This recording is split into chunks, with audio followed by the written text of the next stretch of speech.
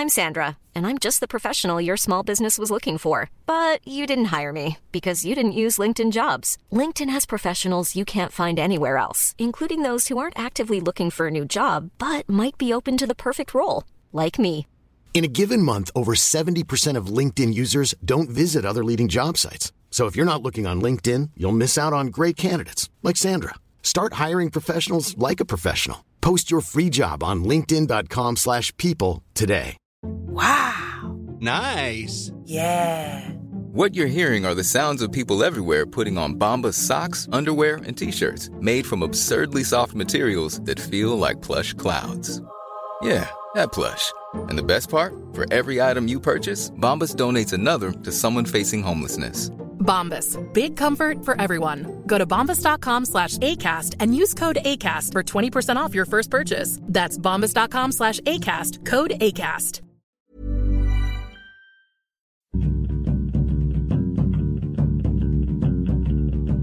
Hello, welcome to Film Fandango, the film podcast. My name's David Reed, and this is Marek Larwood. Hello. Welcome to April. April. And what a hot and sunny April it is. My word, it's skipped straight past spring and on to summer, hasn't it? It's incredible. It's as if we've all been in a time machine without even realising. A time machine moving very slowly forward. And of course that means you've got to change your outfits into summer clothes. I mean, Marek, I went for a dog walk in the bright sunshine today. I wore a scarf. I don't know what I'm doing. Well, there's someone who does know what they're doing. And that is Raf Simons, who is a new head designer at Dior. Right. That was a hell of a segue. It's left me disoriented and because confused. I'm going to talk about a documentary I went to see, Dior and I. Dior and I. Yeah. Dior. That's a weird title. Dior and I. Yeah. It sounds like one word though, doesn't it? Dior and I. Dior and I. It sounds like someone, if you've got a battery, a Duracell battery fits in your eye. A Dior and I. Yeah, it's to make your eyes light up like a torch. It'd be useful. That'd be really good. It would slot into the temples probably, wouldn't it? Yeah, you put it in so it was dark. You wouldn't need to shine a torch. Your eye would glow. Holy shit! We come up with so many good ideas and then we just never action them, do we? Someone somewhere is making millions out of Millions off of all of Probably, our ideas. I reckon it's regular listener Chris West. That's the only reason. I mean, so I went to see Dior and I, which is a documentary which charts the story of the new head designer of the fabled fashion house Christian Dior. And the behind the scenes look at his very first fashion show of his first new range. Okay. Why did I go and see Yeah, this? that would be my first question. Well, I went with my girlfriend because she's used to work in that sort of industry, so she was quite interested in it. And I thought, there's not going to be anyone here. I went to see it at the Crouch End Art House, very good cinema. It was really busy. Is Crouch End a hive of the fashion community? Well, I was surprised. There were people there. I mean, two ladies walked in, looked like they were dressed in Dior stuff, and really talking at the end, but they were a bit chubby. And it was, hang on, they looked like they were dressed in Dior stuff, but they were a bit chavvy. Yeah, but you know that sort of chavvy. Their attitude was chavvy. Right. It was surprisingly busy, and I realised there's many people interested in high fashion, and I'm not one of them. No. Okay, so was there something for everyone in this documentary? Were your eyes open? Well, that's the thing with documentary. I wasn't ever. And it's got a good. It's IMDb. It's got a 7, I think, on IMDb. Okay. Who made this documentary? It was made by one bloke who's the writer and director of it, and obviously he knew. So he got access to the fashion house and the story. This guy and his assistant coming in, and the pressure of doing their first show. And they picked this bloke called Raf Simons, who wasn't who's a Belgian bloke who's come from a different background. He's like a minimalist background, not necessarily known as being stylish, and come in and be introduced and meet these two. What's really I found it really interesting is that in the fashion house you've got these two, I can't remember what they do, two different, they're called ateliers, where all the actual people who do the handcraft and the sewing and the stitching, right, and all the amazing intricate work to go behind these designs from the sketches he makes, and they seem basically just someone looks like the elves and the shoemaker, and the shoemaker just goes, "Oh, I like this thing there." It was fascinating. It was interesting the fact that he'd say he's a man literally without much charisma. He'd spend his time going around galleries and sort of going to Dior's old house, and he was saying there wasn't a day he doesn't go to a gallery to get some inspiration, and he sees a picture and he'll make a nice print, and he does some designs, and then these poor people who seem quite happy, like they almost look like dinner ladies, a lot of them. It's equivalent of school dinner ladies, but they're amazing seamstresses and workers make these beautiful dresses. And when you see that the work that goes into them, it is a work of art. Yeah, you can appreciate that. Some of them are dressed. You think that is it. And I'm not someone who's particularly into fashion. I don't really believe in inflated prices of things, but some of them were extraordinarily beautiful. But the problem with it was, I think a documentary, it's all about who is the author of the documentary and what their viewpoint. And I think that it felt like he was a friend of Dior. So part of me could never really... There wasn't any criticism of Dior, there wasn't any sort of it was just what happens. And it felt a bit like an elongated Dior advert. Didn't feel like an expose. No. There wasn't nothing, there was no real drama. It was just, we're getting slightly stressed and we're running out of time. Who paid for this to be made? Follow the money. I tried to look into what happened, because I was convinced this was a Dior gave the person the money. New Charlize Theron ripping off her pearls. Yeah, and this bloke, this head new design, this rough bloke was saying how he was quite shy and didn't want cameras around him at the first show, and he didn't want to go out in front of the cameras. And I thought, well, you've got a flipping camera following you around non-stop. Have you not noticed that one? It's not something. It was interesting. It's one of those things. Just wait till it's on TV. Okay. It feels like a TV documentary. I think the word documentary is a stretch, really. Okay. What? Okay. Whoa. Because it was just.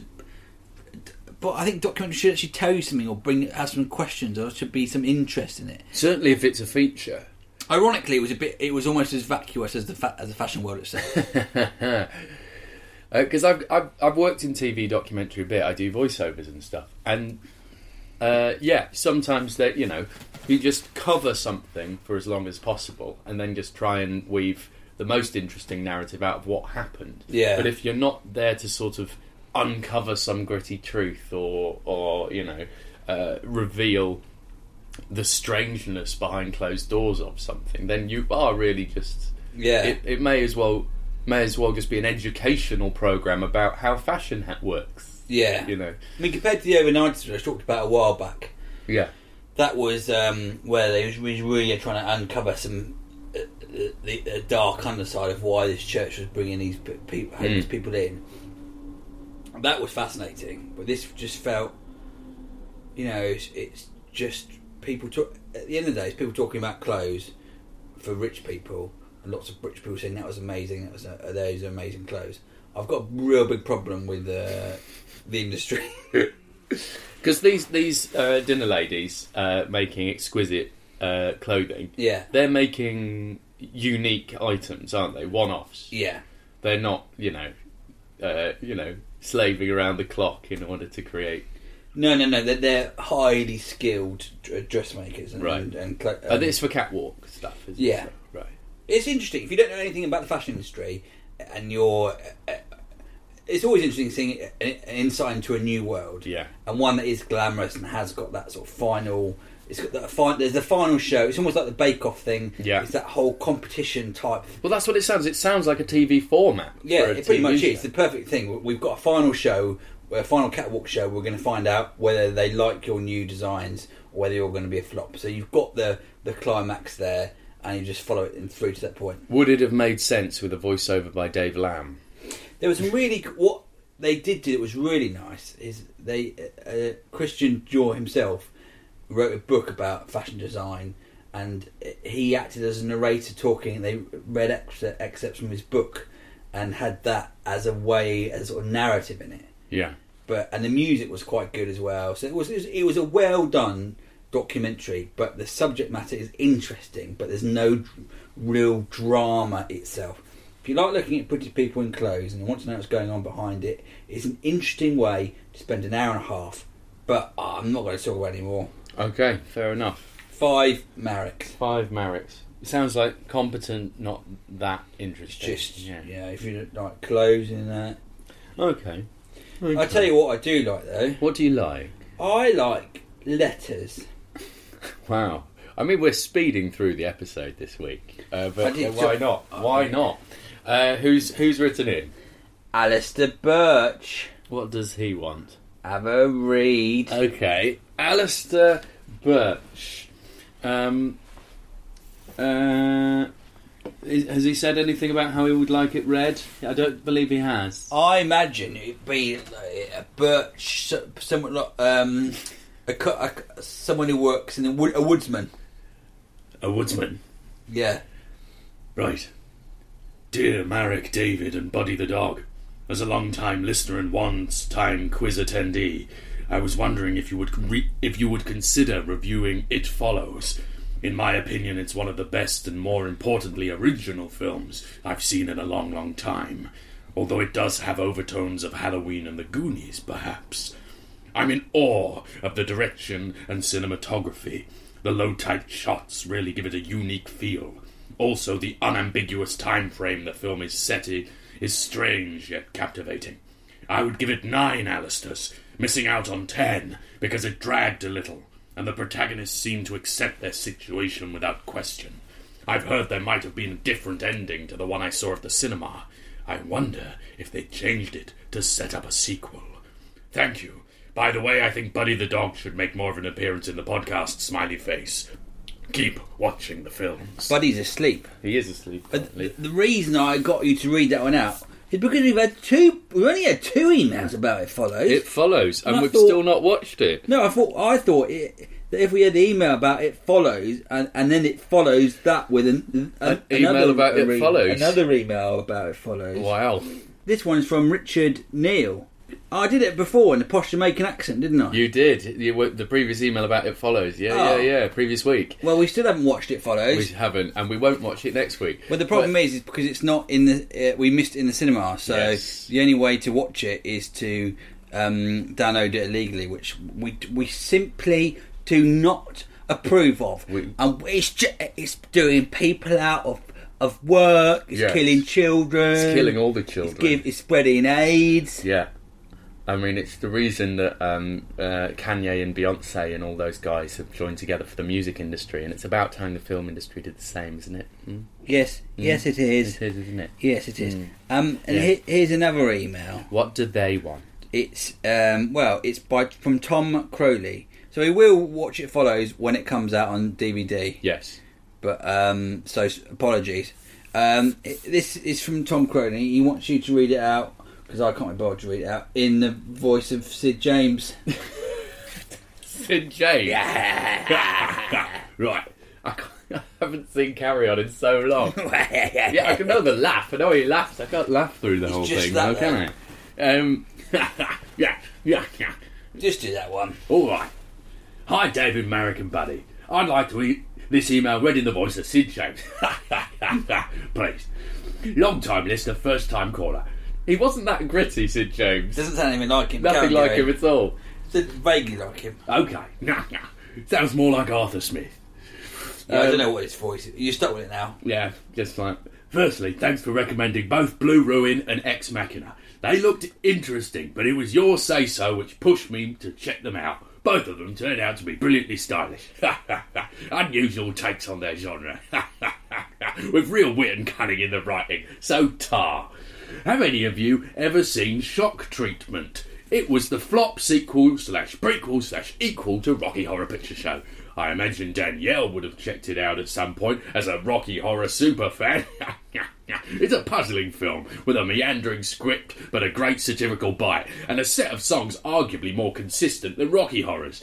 Our old friends Brad and Janet, now unrecognisable due to some slightly misguided casting, are experiencing marital difficulties and are suckered into appearing on a reality counselling show hosted by a blind German chef played by Barry Humphries. And it only gets odder from there.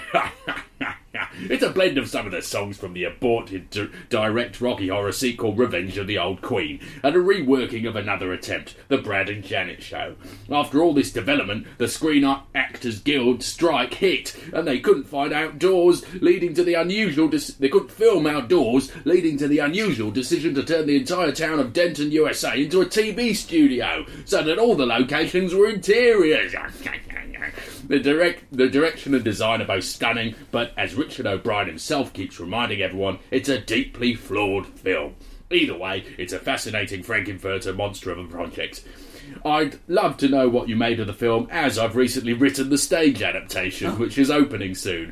When I got the gig, my buddy Nathaniel Metcalf said, "Why isn't Danielle Ward doing that?" And I still don't know the answer to that. Why isn't Danielle Ward doing it? She'd have been a brilliant choice. Still, I did all the research I could, and the cast and production team are amazing, so I hope they've got a show that any Rocky fan will enjoy. I'm putting this bit in brackets because it's veering dangerously close to a plug, and that's why I wrote it. That's not why I wrote it. So please don't feel like you have to read this bit out. I did. Keep watching the films, Tom Crowley.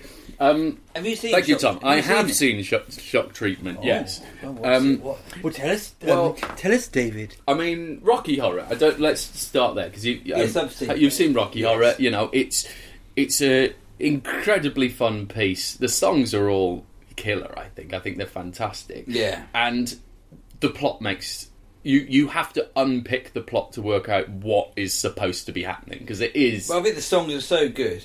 It doesn't matter. Yeah, it doesn't matter. It's a superb piece, but the plot makes very little sense.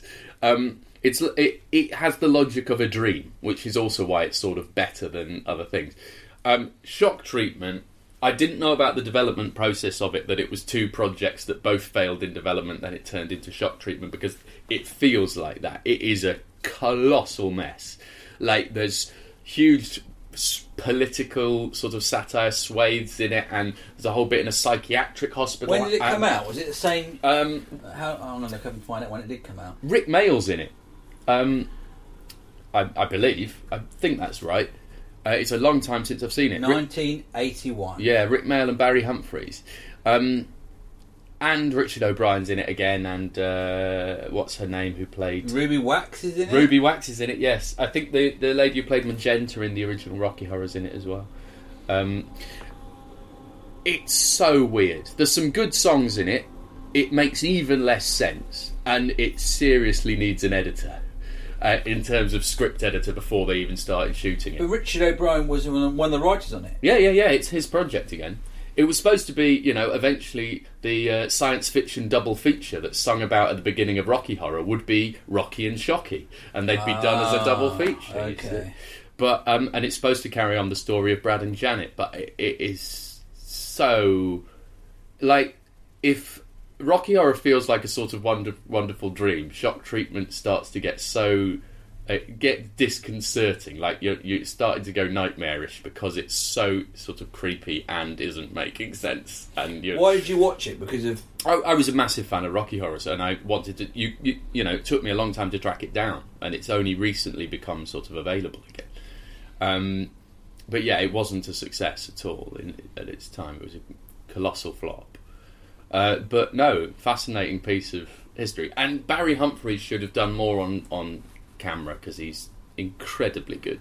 I mean, I saw Dame Edna recently because he was doing his finale before hanging up the character of Dame Edna recently. And, some of the material is too old-fashioned by today's standards in that it's terribly offensive and not that funny. But the character of Dame Edna... and all of the material and his ability to just talk to an audience was absolutely amazing. Quick, so he is sort of like the nightmarish game show host who is a bit like, I suppose, the MC in Cabaret. What sort of character is he playing? An absolute sort of almost like the Joker, almost, But he's a sort of he's a grotesque version of a game show host from the 80s. You know, we're all smiling white teeth and leering into the camera sort of stuff. Should anyone watch this film?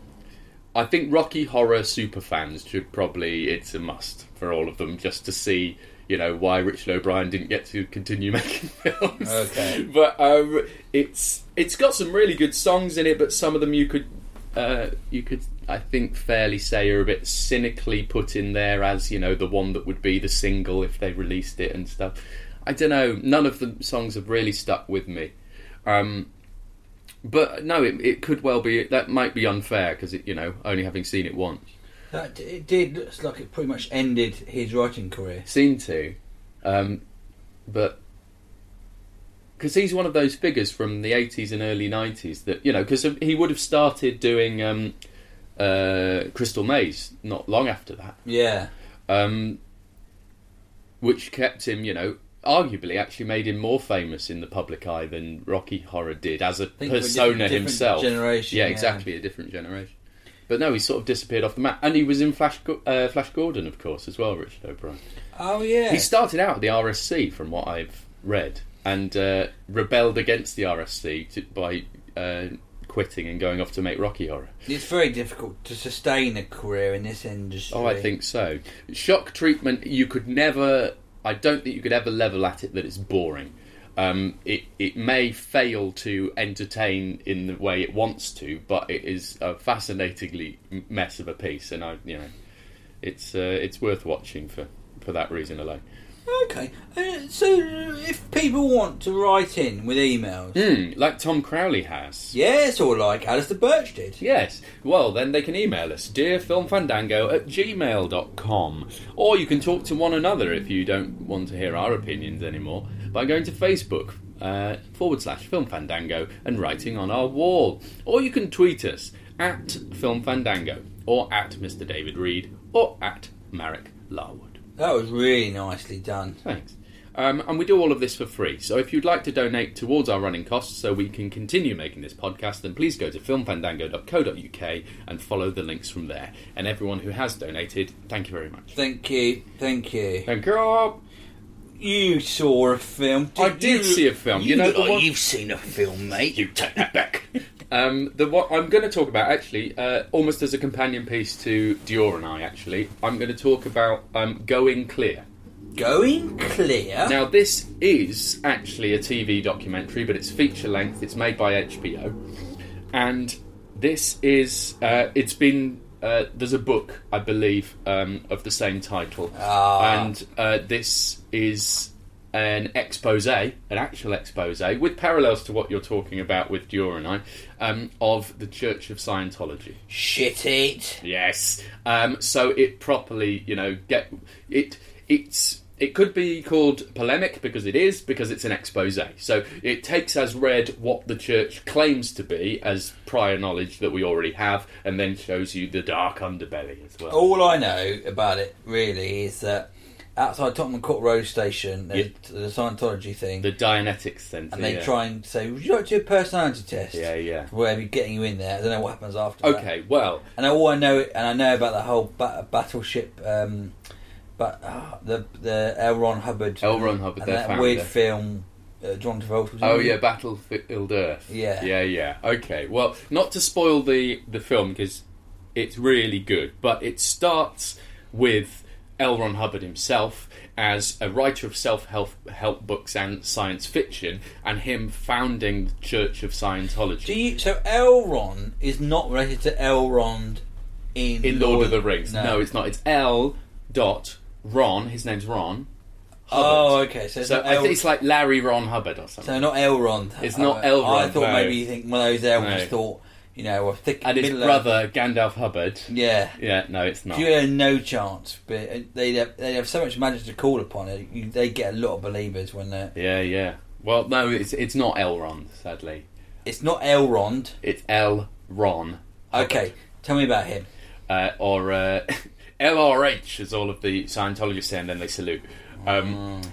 Basically, he famously, as skeptics of Scientology often quote, he famously, a year or so before founding the Church of Scientology, said on a TV interview when someone asked him, "You must have made quite a lot of money because you've sold a lot of books. And he said, no, if I wanted to make a lot of money, I'd start a religion. And 2 years later he did. And because in America they're tax exempt. And that's a huge part of this documentary of what the Church of Scientology did in order to keep its tax exempt status. And but that's interesting. Basically, do you need to have a certain amount of rules to be...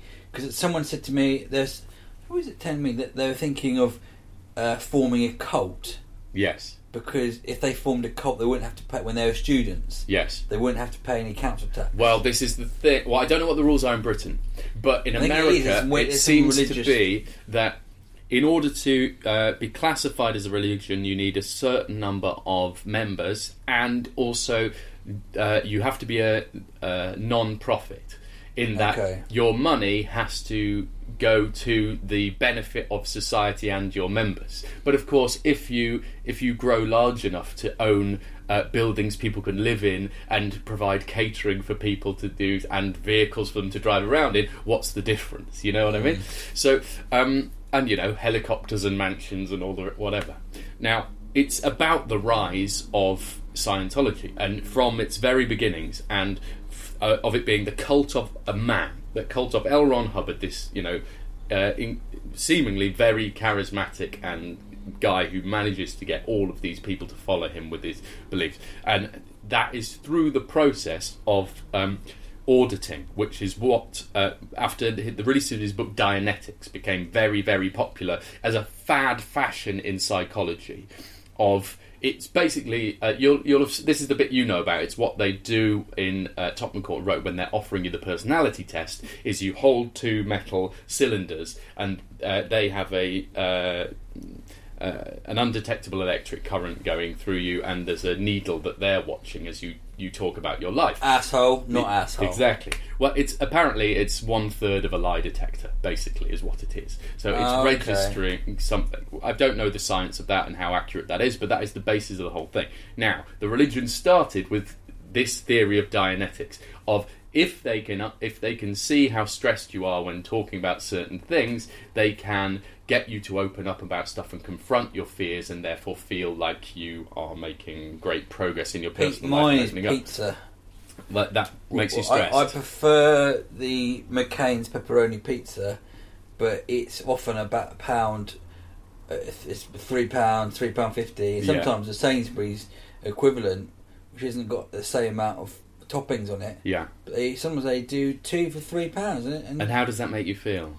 Well, I just think I'd be mad not to go take it up on this offer, but I don't like it as much. But it's not enough to save. Yeah. I'm trying to get by. I'm trying to make ends meet. I can't. Well, now that you've admitted that to me in our interview, you're going to feel a great cathartic release. So what would you do? And you're going to want to come in. If you were a Scientologist, well, I haven't had the training, Marek. I don't know. But roughly, what taken from what you? Well, then I'd ask you. You have to carry on holding my columns. I'm holding your rods. Yeah, holding my rods, and I can then see if the topic you're talking about is making you stressed or not, and therefore I can lead the conversation down avenues to find your deep, seated, hidden. Is that then? Yeah, it's that whole then thing. What do you do with it? What do they do with it once they've Okay, basically the process. This is called auditing, and you do it for hours, and then you have repeat sessions, and you pay for the privilege to come in.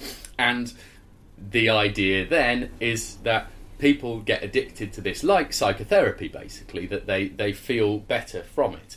Now, where the story goes from here, and I don't want to spoil the whole thing, but basically it goes to the end of L. Ron Hubbard's life and how he sort of starts to go very strange towards the end of his life. And then what happens, having built this great big thing, in the vacuum after he dies, and the absolute psychopath who takes over the Church of Scientology once L. Ron Hubbard has gone. And of course... And that is Gandalf. And yeah, that's Gandalf Hubbard. He's called... Is it David Moskowitz or something like that? Okay. Anyway, the terrifying, sinister goings-on of when people want to leave the church, what the church does to protect themselves from those people. Because, of course, all of these auditing sessions where they've offloaded their innermost they've got all secrets. that They filed have and them filed. all written down and filed, and they then have teams of people who go through to find ways they can hurt them or blackmail them or whatever. Holy shit. And they do it to John Travolta, and they do all of, this. And John Travolta's left. No, he hasn't. But he couldn't. But I don't want to spoil it. But it's all in there. John Travolta's in there. Tom Cruise is in there as a huge part of it, and they are terrifying. They're utterly, utterly terrifying. And where does all the money go to then? Well, they've more recently their numbers have dropped and dwindled. Like they're now down to I think 50,000 members. But the amount of money they've made has grown astronomically, and that's because they've put all of their money into buying property all over the world, and so they don't really know, but they're worth in it's billions and billions and billions of dollars. Holy shit! And and they're ruled by one tyrannical dictator who put the other high up people who have since they all sort of quit in the early 2000s.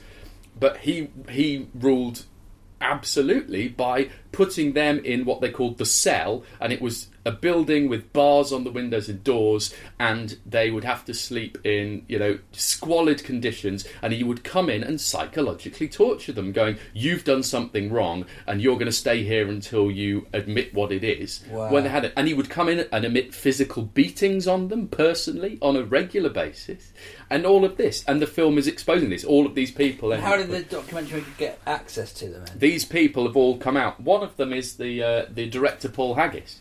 He was a Scientologist for 35 years. Wow. And he's one of the talking heads on this documentary. So it's good. It's got 8.4 on IMDb, which is really high. Exactly. Really it's chilling. You never want to cross these people. What they're capable of doing. I'm going to listen to this, David. I think we're the least of their worries now this film's come out, really. But well, we're going to be on their worry list a little bit, aren't we? Yeah, we're joking. We love Scientology. It's the best. Yeah, that's better. Yeah. But it really, really fascinating. How many Davids you give it? You know what? It is a made-for-TV movie. It's an expose. It's a polemic. It's like Blackfish. It has a political agenda to take these people down because they think they have too much power and they want more people to know about the darker things that have gone on. As such, the story, to watch it once is interesting. You probably wouldn't watch it twice. I think I'd probably give it 7 or 8. That's a lot of Davids. Yeah, it's really, really interesting. Like, chilling the sort of because the way the psychological treatment and manipulation of their own adherents means that there is no reasoning with them. They believe their ultimate goal is the freeing of mankind, therefore lying habitually is fine because of the end goal, and so they become the strangest, most twisted individuals. I'm going to get myself a good end goal. Yeah. Yeah. Yeah. Then you can do anything. You can become free. It doesn't make you think much of Tom Cruise or possibly pity him. But no, it's very, very interesting. Very, very interesting. And a very modern problem, actually, that you could basically create a brand new religion that isn't based upon beliefs. Like, Scientologists don't find out what their beliefs are until level 7 after they've spent several hundreds of thousands of dollars or whatever it is. But before that, it's based upon basically therapy sessions, which is so strange. I'm going to start a new religion. Yeah. It's going to be called Touch My Potato. It's nice. I like that. Because you can get loads of places everywhere and have people touch them until they start to feel something. Yeah. And then, if you're touching a potato non-stop for a long time, yeah, you're going to get delirious and start imagining stuff. No. So just touching it, and you make it out of some sort of earth thing, and and then you have to bury it. Then dig that's quite similar because you can make a potato battery, can't you? So, So it's probably quite similar, holding 2 potatoes. Well, maybe that's a good thing to end on. Touching 2 potatoes. I'll tell you the weirdest thing about Scientology that I didn't know is the heads of it, the highest members, dress like they're in the Navy. Really? Yeah, because they were one offshoot of it when L. Ron Hubbard was still alive was called the Sea Organization, and they they lived on boats and dressed like naval officers, but they still do. They've got, like, you know, the sash under the arm and the suit and medals, and they salute each other. Are you sure they're not? Who did that song in the Navy? That was what's it called? The Village People. Yeah, it's not them. Are you sure they're not the Village People? Yeah, because there's not, you know, some dressed like naval officers, some dressed like American Indians. You never know what they're wearing at home. Yeah, that's true. That is true.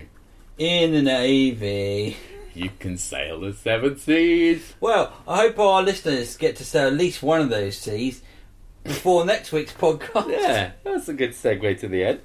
Well, yes, 2 documentaries for your consideration. Please do email us if you would like us to talk about anything, or if you'd like to persuade us to see a film. We'll get round to it eventually. That email address again, dearfilmfandango@gmail.com. We'll be back next week. Keep watching the films. Goodbye.